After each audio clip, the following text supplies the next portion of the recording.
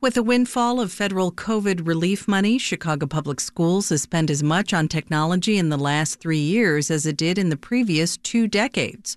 CPS officials say they now have one device for every student. But a Chalkbeat WBEZ investigation finds that the district dove in without a clear technology plan or even a reliable way to keep track of how devices are being used.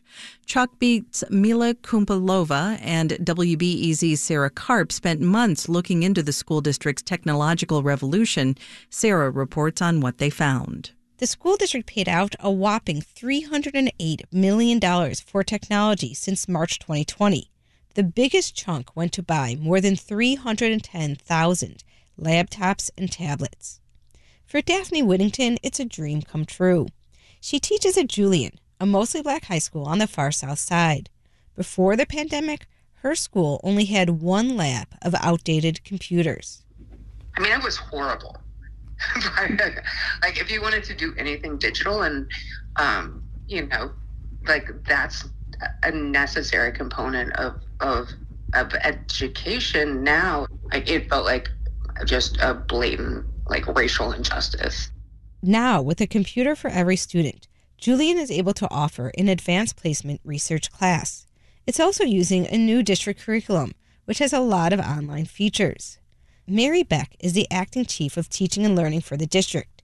She says having computers is vital, especially as the district rolls out the new curriculum called Skyline. Being one-to-one, it's how we deliver our curriculum. It's how students engage with different resources. It's not that a student is on a computer the entire time sitting next to somebody. You'll see that students close their Chromebooks and engage in conversation, pieces like that, but it's using it as a tool. Yet, there are significant concerns about this huge influx of devices. For one, when we asked, the district struggled to settle on a final number of computers they've actually purchased since 2020. 50,000 of those computers have either been stolen, lost, or have yet to be shipped by vendors or are sitting in a warehouse. That's what district officials and data shows. Eric Wagner is the district's deputy chief of IT. He depends on schools to tell him what happens to the computers after CPS sends them out. So yeah, the inventory process is a pain. It's something that is required from the financial standpoint, and we're always looking to try to improve those types of things. The problems are clear from the computer logs that schools are supposed to update. They show 2/3 of computers as available, not in use. The district itself says that's not accurate, but less than half of schools have a technology coordinator, whose job would include keeping tabs on computers. Experts say school districts like Chicago were under pressure to stand up remote learning and then to spend the huge influx of federal COVID relief money. But they say a spending spree without accountability is a recipe for waste. Bart Epstein is the president of the nonprofit EdTech Evidence Exchange. If my school district bought 100 school buses and the school buses all remained in the school parking lot, and meanwhile, thousands of kids were forced to walk to school every day, it wouldn't take very long for people to notice.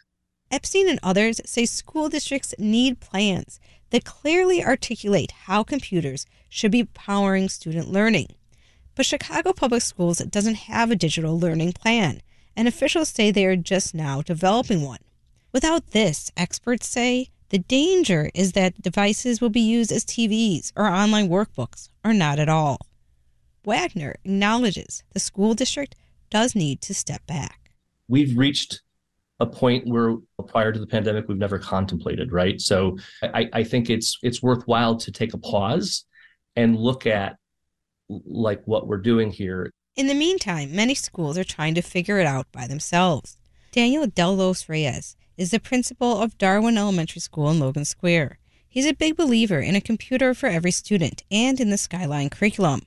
We now have a stronger finger on the pulse of our children's achievement. So when you have one-to-one technology, we now have platforms where students can access their learning plan specific to their need. But that doesn't mean that classes are dominated by technology. On a recent morning, only one classroom of third graders was using computers. They were taking a math assessment. Across the way, the other third grade was discussing a book on the Great Chicago Fire.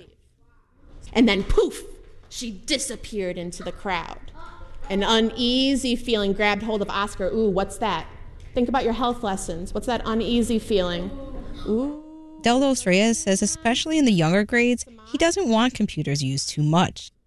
What I've really spoken to the team about is imploring and using the technology when useful. At the same time, pull back. Students should be paper and pencil writing, and we should be really honing in on those traditional practices as well. Delos Reyes says he talks to other principals about striking the right balance between using devices and interacting with teachers and classmates. While he says there's a place for both, other principals we talked to said their teachers have screen fatigue and that they have computers sitting in storage, idle.